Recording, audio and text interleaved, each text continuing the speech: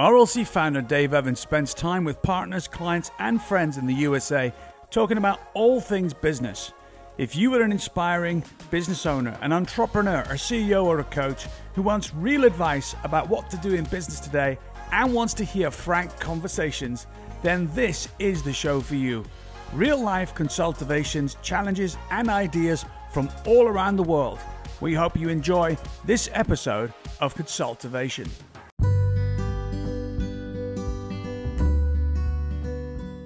We are back on RLC Consultivations. We've had a couple of apologies from some of our regulars due to the USA stimulus package going out live with many lenders this week, and some of our usual friends having to prioritize supporting businesses to get the money they qualify for from government funding and stimulus in the USA. So best of luck to all of those involved in that process. And I do believe, nothing to be alarmed about, George Powers is at the doctor's. So let's wish him good health too. Back by popular demand is our ever ready two friends, Kevin Turnbull from RLC LA, president of RLC Los Angeles, probably the grandest name we've got in our toolkit, and also VP of our Consult training program and movement in the US. And back again is Eric Swick, Mr. Reliable himself, Swick Business Strategies, the man who's got a plan. Eric and Kevin, welcome back with us on Consultivations once again. Yeah, thank you. Good to be here. So we had quite a heavy session last week, didn't we, about the leadership rules and the 7 RLC daily leadership principles that you can apply in any business. And we got up to, didn't we, number 6, which was about recruiting, retaining, rewarding, and developing your people. First things first, chaps, what do you think about this? How important is it to get this one right? Oh, I mean, it's so important to any organization because, I've been a leader of an organization and you're so dependent on your team to really execute your plan or your goals or your vision. And so having the right people on the bus is so critical. Yeah, I agree. I come across companies all the time whose recruitment is frankly desperate. They recruit the wrong way. They're not looking for the right people. They're impressed by kind of CVs instead of, fit to the team and the like. And in addition to that, I would say that a lot of people don't know how to onboard new employees. They focus on kind of pay and rations instead of culture and things like that. What do you think, Eric? Yeah, I totally agree. I mean, I often talk to clients about, it's not so much when you're hiring someone what they know as opposed to who they are. Because if you don't get someone that really fits in with your culture and your organization, I don't care what they know, it's going to be a disruption typically, and they're not going to last very long. So to me, I like to see people hire for who people are, because you can't change who they are. But you definitely can change and teach them what they need to know and build skill sets and things like that. So I agree. Yeah, I agree. I used to work for Ford a long time ago, and they brought in a new policy and decided to bring in MBAs, as kind of at a fairly decent level of seniority.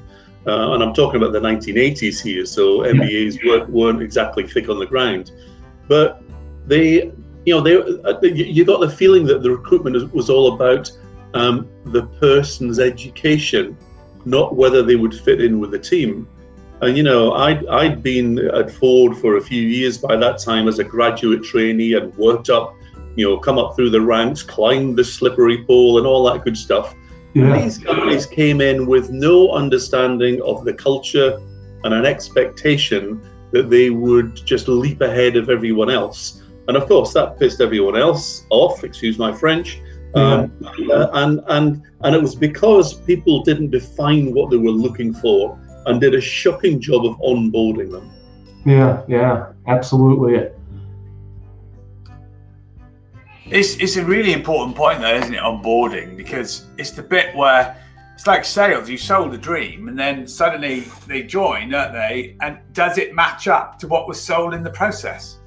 Yeah, that's right. And in fact, this came up with a client no more than 4 months ago, where after going through some various processes, they went from a non-onboarding strategy to quite a comprehensive one. Training, pay and rations. What do they need to do? How do we work here? What the team is. But there was one glaring omission, and that is who's going to tell them what the company believes in? Yeah. Who we are. What is our why as a company, and why do you fit in with the team? And ideally, this should be some senior executive, or in a small business, usually the CEO, to sit down and tell that new recruit, this is what we believe in, this is who you've joined, you're a perfect fit, you're going to do really well. And getting those cultural things in place are essential in any successful onboarding program to me. Yeah. How many jobs have you had though, Kevin, right, where you've experienced somebody owning that process and getting it absolutely right? I can only recall one in my entire career where somebody had really thought about it, and for 3 whole months, nothing was more important than getting the induction correct. Not even skill, not even are you competent yet, just you absolutely get this, who we are, what we're about, and the difference you can add and where. Only once for me. What about you, Kevin and Eric? I would say that my very first job out of college was like that, where they did do that, but that was the exception to the rule, and that was many years ago. But it was more of a large corporation that still had that family feel, because it had been a large corporation that was a family-owned business for many, many generations. But you're right, it's not typical. It's not typical. No, not at all. Funnily enough, Eric, the first company I joined, they had a fairly comprehensive induction program, and that was appreciated, even though it didn't really match reality. But let's skip over that. Yeah. And I've done a lot of jobs, and worked for large corporations and small businesses, and done startups and IPOs and all of that sort of stuff. And I think it's a truism that the more senior you become, the more you just chucked in to the deep end of the swimming pool.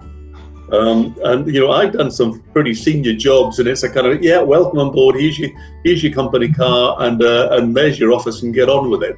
Yeah. No induction at all. You might have a brief chat with the CEO, and that was about it. Yeah. See, my first experience was I was in a management training program, so they invested in me for an entire year to develop me and have me learn and understand all the workings of the business. So that was a unique situation, I think. And you don't see those kinds of situations now as you did back in I won't tell you what century that was. No, Eric, it was just the other day. Anyway, the interesting thing is there's a consequence to rule number 6 that's quite severe. Mm-hmm. And that is what most people forget in a cultural transformation. So when a cultural transformation sounds far too strategic and intelligent, right? What it is where you're taking a culture from one place and you're either adapting it, changing it, or evolving it into another place, right? Ideally better, would that be fair, right? Yeah. There's 2 things that happen in that process. People will eventually, I think it's this hand, prefer the old way more than the new initially in that first phase. And it's normal. So they're going to jostle, they're going to attempt to switch it back, create justifications.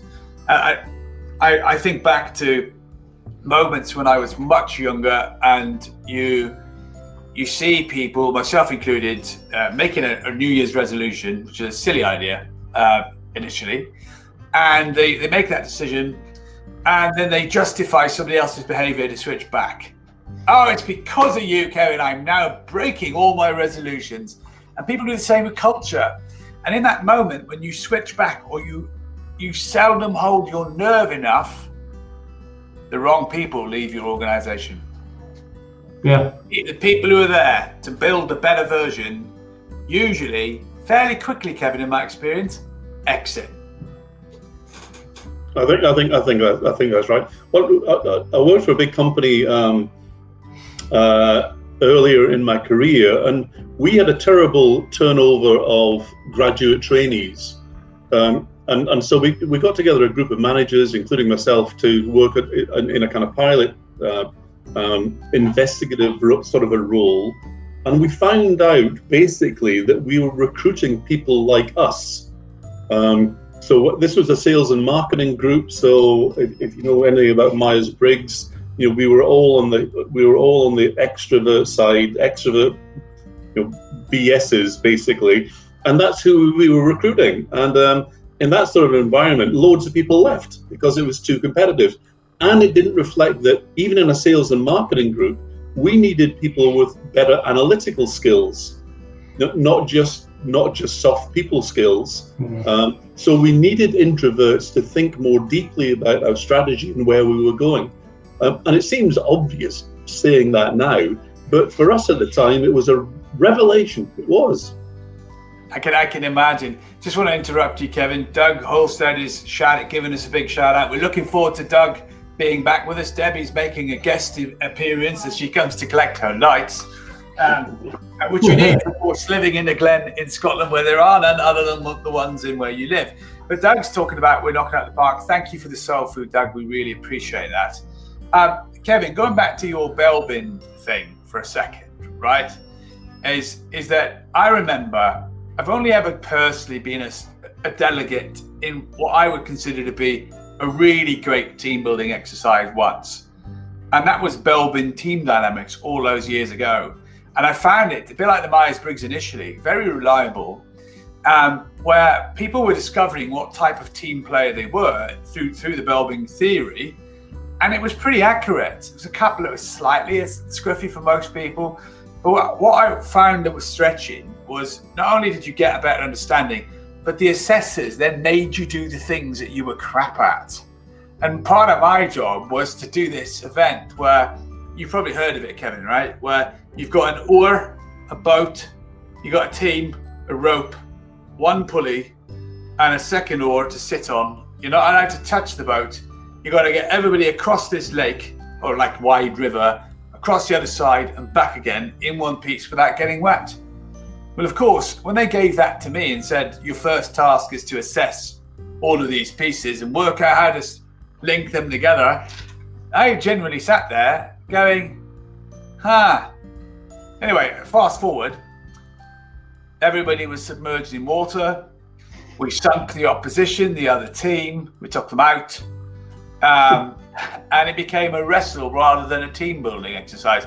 And it turns out at the end, because there was two of you at the same time, north and south, being told to do the same thing, the actual metaphor was, if you'd all put your tools together as two teams, you'd have had two of everything, it'd have been a giant circle. But no, it didn't work like that. Yeah. It's something about, isn't there, being in a frightening, uncomfortable zone. But for me, I have to tell you, I found that terrifying. So what we're talking about here is real team building, real recruiting the right people, retaining them and rewarding them.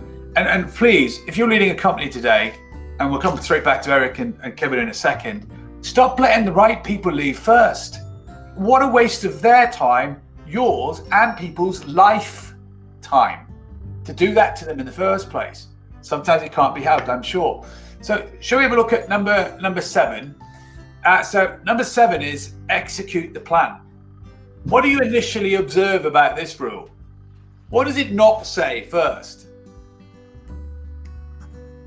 And this is a bit like Catchphrase, the TV show. What does it not say? Say what you see, Kevin. Develop. Does it say develop the plan? No, it doesn't. Yeah. There's an assumption. There's a plan. Now, sometimes that plan might have to change. If you think about a startup that takes off, and 2 years in, how many times have you seen that, Katie and Eric, where somebody starts out the blocks brilliantly and then all of a sudden all the things they've not built yet start falling down? Yeah. Yeah. I like that. All the things they've not built yet starts falling down. That's right. It's a polite way of saying it, isn't it? Yeah. You know, but what do you think is the best way to build a plan, chaps? Well, I'm biased, but I think using a framework that we use is the best way to build a plan, where you look at, where are you at today and where do you want to be tomorrow? And there's going to be always a gap, and it's figuring out, okay, how do I bridge that gap? What do I need to do to make that happen? That's where your plan comes out of that exercise. Absolutely. And I absolutely agree with you. I think our framework process is pretty brilliant, and it's quite thorough, actually. Yet, why is there a problem with executing, do you think? Well, I think in the main, the companies that I come across, their plans are pretty sketchy. It's usually a kind of, well, we'll do what we did last year. It's a kind of operationally led and numbers led. Are we doing okay in the numbers, or the plan must be working even when they haven't got a plan? And to develop the plan, it takes a kind of an executive who is looking up, looking into the future, looking at possible roadblocks in the way, which could be technology and AI and all sorts of pandemics, could be all sorts of things, and anticipating what could be out there and how to get around it in advance. That's when you're developing a plan, because trying to execute a plan that you don't have, it's pretty difficult. Yeah. But what I find, Dave, even when they have developed a plan or what they think is a plan, it's the execution side that always falls short. And I find from my experiences, it's being held accountable, having someone that holds you accountable to delivering what you said you're going to do. I've seen so many people. In fact, I have one client I'm working with right now who went through kind of a visionary day workshop, and they've got all these great ideas on what they want to do for the business, but there's no one holding the leader accountable to making sure that they implement it, and there's no details to the plan. A lot of times I see high level thoughts. Yes, we want to grow revenue by this percentage. Yes, we want to have this many more customers or clients, but there's no thought process and no accountability on, well, how do we get there? What are the steps? Because everything takes steps, multiple steps to accomplish something. And, as Kevin was talking about, it's developing that plan and having the details of it. But I often say it's really, what's going to motivate someone to really make it happen. 100%, because what we mustn't make accountability is we mustn't make accountability a myth, right? I was talking to Colette Bell earlier today, and we were talking about a very simple idea that one of the secrets to really great accountability is that it's an implied consent, where sometimes as a coach, you don't even have to ask it because we've agreed it. So you'll often show up and say, here's where I'm at, right? And then you can retain that coaching collaboration through accountability, as opposed to just the really bland, Kevin, you said, did you? And sometimes it's got to get to that. But I think it's using accountability as an implied consent is a really nice way, making it relationship centered. So when you're executing a plan, we all know what the boundaries and the rules are, which make the conversation an awful lot easier. Now, can we do something quite challenging? So I'm going to go to our website where we did publish this blog last week, because I absolutely want to cover a very specific thing. And that is how these 7 leadership rules can be adapted to reflect real-time well-being. And I think if people are watching this, they'll make quite a bit of sense of the actual blog itself. So if you want to know where that blog site is, we're displaying it right now on the live feed, and it's www.rlc-global.com. Go to blogs, and we're talking about the one that's 7 ways to be an intentional leader. And what we've done here, Kevin and Eric, is we're looking at each of these rules, right? And we're saying, how do you link them to well-being? And I'll go through the first one. Kevin and Eric, I'd like you to pick one, right? Because we haven't got time to do all 7 of these. But, for me, modeling the behavior you want from others first, I'm going to start there because it's a huge one for me, along with doing what it is you say you're going to do and all sorts of other things, right? So we talk about the link first. So the link is, if you're only modeling a strength mindset, and you're forgetting to show vulnerability, empathy, weakness, compassion, you're most likely going to find nobody is going to mirror that. No one is going to follow that lead. Would you agree, chaps? Absolutely. So, or what I would say is they may follow, but it's not really what you want them to be following, right? Totally. Yeah. So there's a chance here to really think about how do you set the right model in, Eric, isn't it? You know, and at the same time, the tip we're providing is show candor, show encouragement, show vulnerability. It's not vulnerability. I always think that sometimes you can classically think vulnerability is your ability to be completely comfortable, crying your eyes out, sobbing, you know, and it's none of those things. It's as a communication tool, are you letting people know it's okay to be anxious at the moment? And to encourage. I mean, I think as a leader, I think as a leader, it's important to say, hey, I don't have all the answers, you know. Yeah. You know, I want to collaborate with everyone to get the best solution. I think that's showing some vulnerability, because as a leader, you know, you don't always have to have all the answers. 100%. Is there one that stands out to you, Kevin, next? So we've got have a story, enable your people to act, remove the obstacles. Is there one you want to pick as a link and a tip that maybe stands out to you, KT?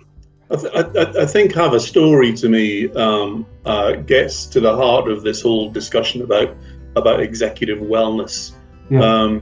Have a story is kind of centered around an RLC concept of fuel tanks and fuel gauges. We each have a spiritual, emotional, and physical fuel tank that it's important to monitor for yourself, and it's important to monitor the people that you work with. For example, I've got a client, CEO of a business owned by private equity. It's been on the block for a while, so that the owners are trying to sell it. And the CEO, his physical and emotional fuel gauges are reading close to zero. And that's dragging down the spiritual side of him. And I see him because I talk to him a couple of times a month, and I see him at the end of our conversation, well, it's the beginning of the conversation, because I do try and motivate him. But when I see him, he looks tired. His eyes are sunken, and I basically tell him that, look, you've got to look after your fuel gauges, and you're not getting any help from your board, who are the money people, who basically couldn't care. But he cares about himself, and he does care about his employees deeply. He's a very good executive, but I have to keep dragging him back into this story of, look, you're just a human being. You're suffering in a locked up pandemic-led environment, and you've got a very difficult assignment of helping this business to be sold. And so there's a big unknown in front of you. So his fuel gauges are need to be. I look at them for him and tell him that he's getting to critical levels at some time. Yeah. And you can't give what you haven't got, can you? No, exactly right. When you're running on empty, firstly, as you say, Dave, you've got nothing much extra to give, but also people around you recognize that. Absolutely. They can see that you're a low ebb, and therefore your leadership dynamic is being, quite severely being brought back down. Does that make sense, Eric? Oh, absolutely. I agree with you 1,000%. You gave me a quote there, Eric and Kevin. Running on empty means the next station is stop. Yeah. And that's exactly it. You lose all your momentum, won't you? Eric, which one of these stands out to you at the moment? So as you look at the link to well-being. It's funny, I don't mean to go in order here, but the one that really hits me is enable your people to act. Because if you don't, I feel that there's a lot of anxiety in the organization, and they hold back, and they're not sure, can I do this? Is it okay? What's the repercussions of my actions if I do this? If they're always having to look over their shoulder, they're not going to be successful. They're not going to portray the image that you really want them to your customers or your clients. Or, yeah. So I think, enabling your people to act is so important. And I think that ties into the story, right? Because if everyone understands what your story is and what you're all about, that's the beginning of it, right? That they understand that they're part of this story. And then it's a matter of just giving them permission, to take risk, permission to try new things. I think it's so important. And if you look at what people want in their jobs, that's what I'm hearing. That's what I hear they want. They want that ability to act. And, I think most people, when they do fail, it wasn't on a malicious basis anyway. It was because they thought it was the right thing and they wanted to help the business. And so they always have good intent, and you have to believe in that. And I think there's loads of great leaders in business today, in organizations in all shapes and sizes, who do this instinctively, right? Mm-hmm. But they might be doing it as a lone ranger or a lone wolf, or in silo, right? And therefore they stand out as a good thing, or sometimes as a pest, right? Because I always go back to many years ago, wanting a dashboard for KPIs. Wow, a long time ago, when it was first a capability, Kevin, right, in large organizations, when they were starting to provide this data. And I remember discovering something, that if you're part of a group team and you want something, there's always a bigger business question to ask, which is, well, if it's going to improve what I'm doing, could it improve what everybody's doing? And therefore, suddenly, Kevin, a normal project overnight could become a large project, couldn't it? If it's going to make a massive difference. And what often people do, when you see naturally people doing this, enabling people to act, what often happens is they do it in this microcosm. Whereas if it's a large organization, it's a natural place to teach people to say, listen, if you come across something that's going to help us all out better, let's see if it's scalable, and let's do an even better job that permanently makes the change. Does that make sense? It makes a lot of sense. What I feel is really important is that has to be believed throughout the organization. Yeah. Because what I find is a lot of times the upper management believes that. It's the middle management that sometimes gets in the way because they're threatened by their people. No, I have to agree with you, right? I have to just pull up another LinkedIn comment. Somebody called Dave Evans said, "Go, go, go, Team RLC." That's clever, isn't it? I managed to do that at the same time. But I think you're right. It's got to be a belief that's shared, Eric, as part of the process. I think it's super important. Ken Blanchard's got a new book out called The Heart of the Leader, and he spends a large chunk of time about talking about leadership rule number 5, which is encouraging the heart of the organization. But I think this year that's not going to become not the book, that principle is not going to suddenly become critical. It is only going to become a necessity, because people are having, the world over, a tough time. Yeah. So we've got to anticipate the effect of that on people, I think. Yeah. I agree, and I think a lot of it's about sharing and openness. Sharing the strategy, sharing the culture. A long time ago, when I did an MBA, I wrote that there was a thing in the early 90s called executive information systems. So it was an IT-led data thing to give executives kind of unique information about how their organization was developing. And I did quite a lot of research on it, original research on it. I had the thing sponsored by an EIS company, but my conclusion was that this was all rubbish. Yeah. That, giving senior executives, CEOs and the like, this unique access to information about their company without sharing to anyone else was actually self-defeating. Yeah. So I called EIS instead of executive information system. I said it's wrong. It should be everyone's information system. It should be shared and it should be open, and that drives the culture that you want in today's environment. Yeah, great. That needs no comment, Kevin. It's absolutely right. It's true that in the same way we talk about other things that bring balance to well-being. some of the divisive language around inclusivity and diversity across the world, and where it's not addressed properly at the root cause of an organization's belief system. And one of the items that I often fall out with people when I'm invited to talk about this is pay gaps, in large structured organizations where people have all kinds of opinions around the gender split pay gap. I'm not going into that right now at the end of this broadcast, but one of the things that I believe large companies should take out of the interview process is the ability of the hirer and the person looking for the role to negotiate salary. You create friction. And there shouldn't be scales either. There shouldn't be these versions. Eric is a F1 and I'm an F2, right? And Kevin's clearly an A, right? So there shouldn't be clearly, exactly. I got it right, didn't I, Kevin? But the thing is, though, A should be A. If you're an A grade job role, the salary band should be set. We take money off the table. And actually, we focus on the things that matter. I was talking to somebody this week whose company pays off a commission pool.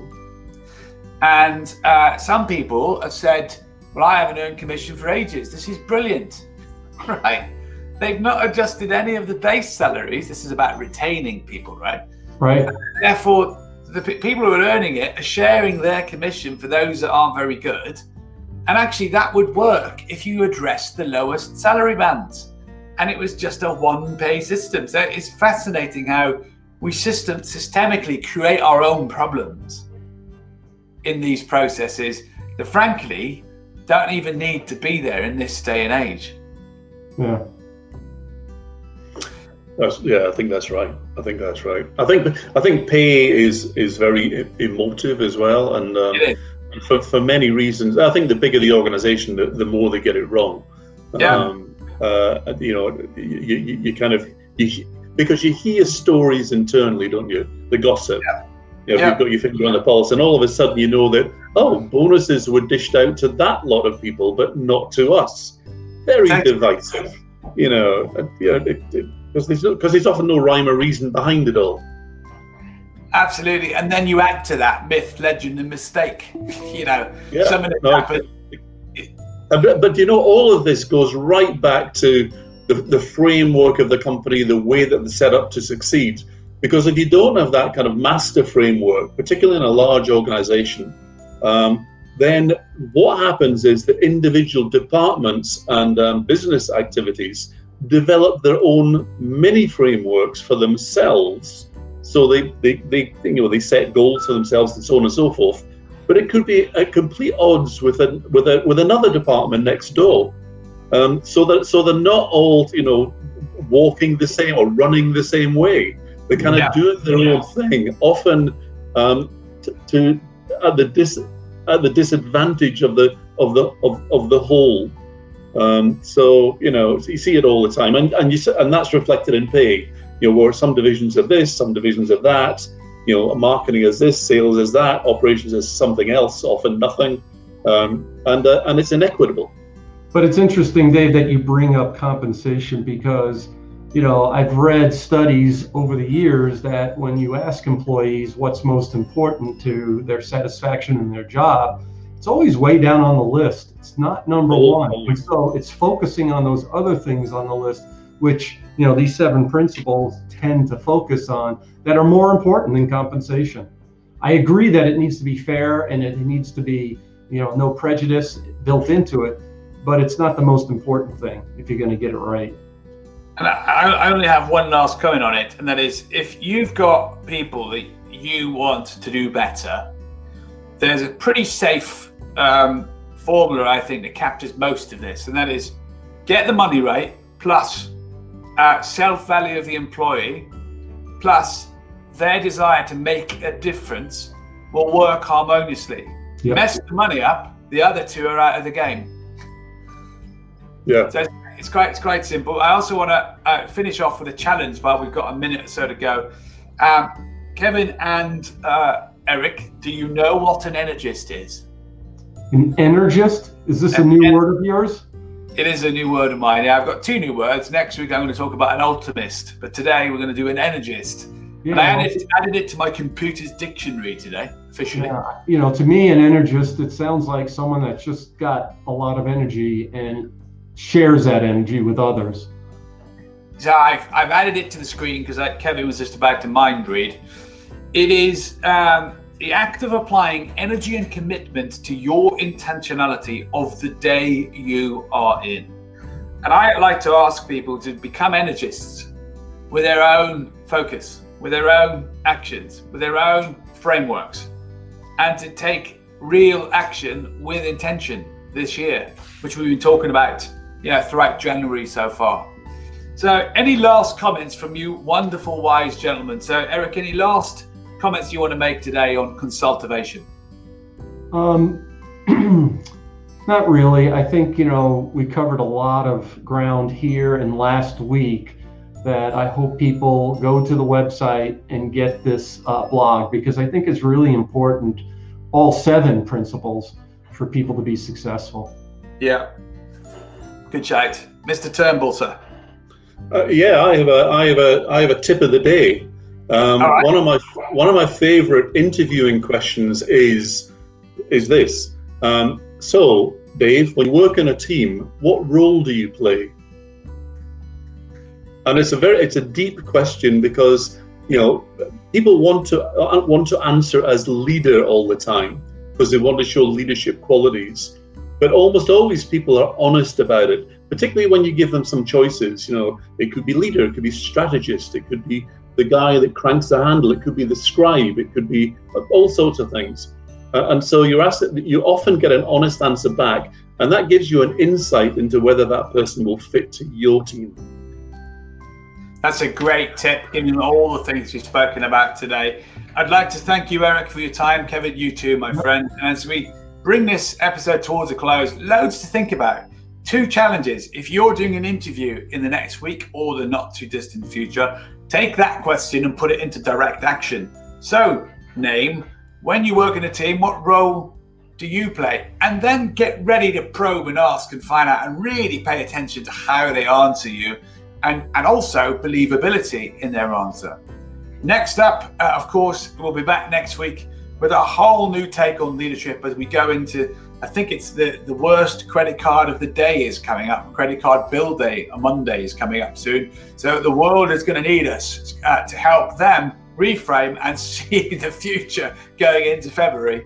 And lots that we've gone through today in terms of quality content. The second challenge is join us in our Energist Challenge, which is go and be somebody who is intentional in the day they're in, for themselves, with commitment, and for the people that they lead also. This has been Consultivation. Thank you, Eric, and thank you, Kevin.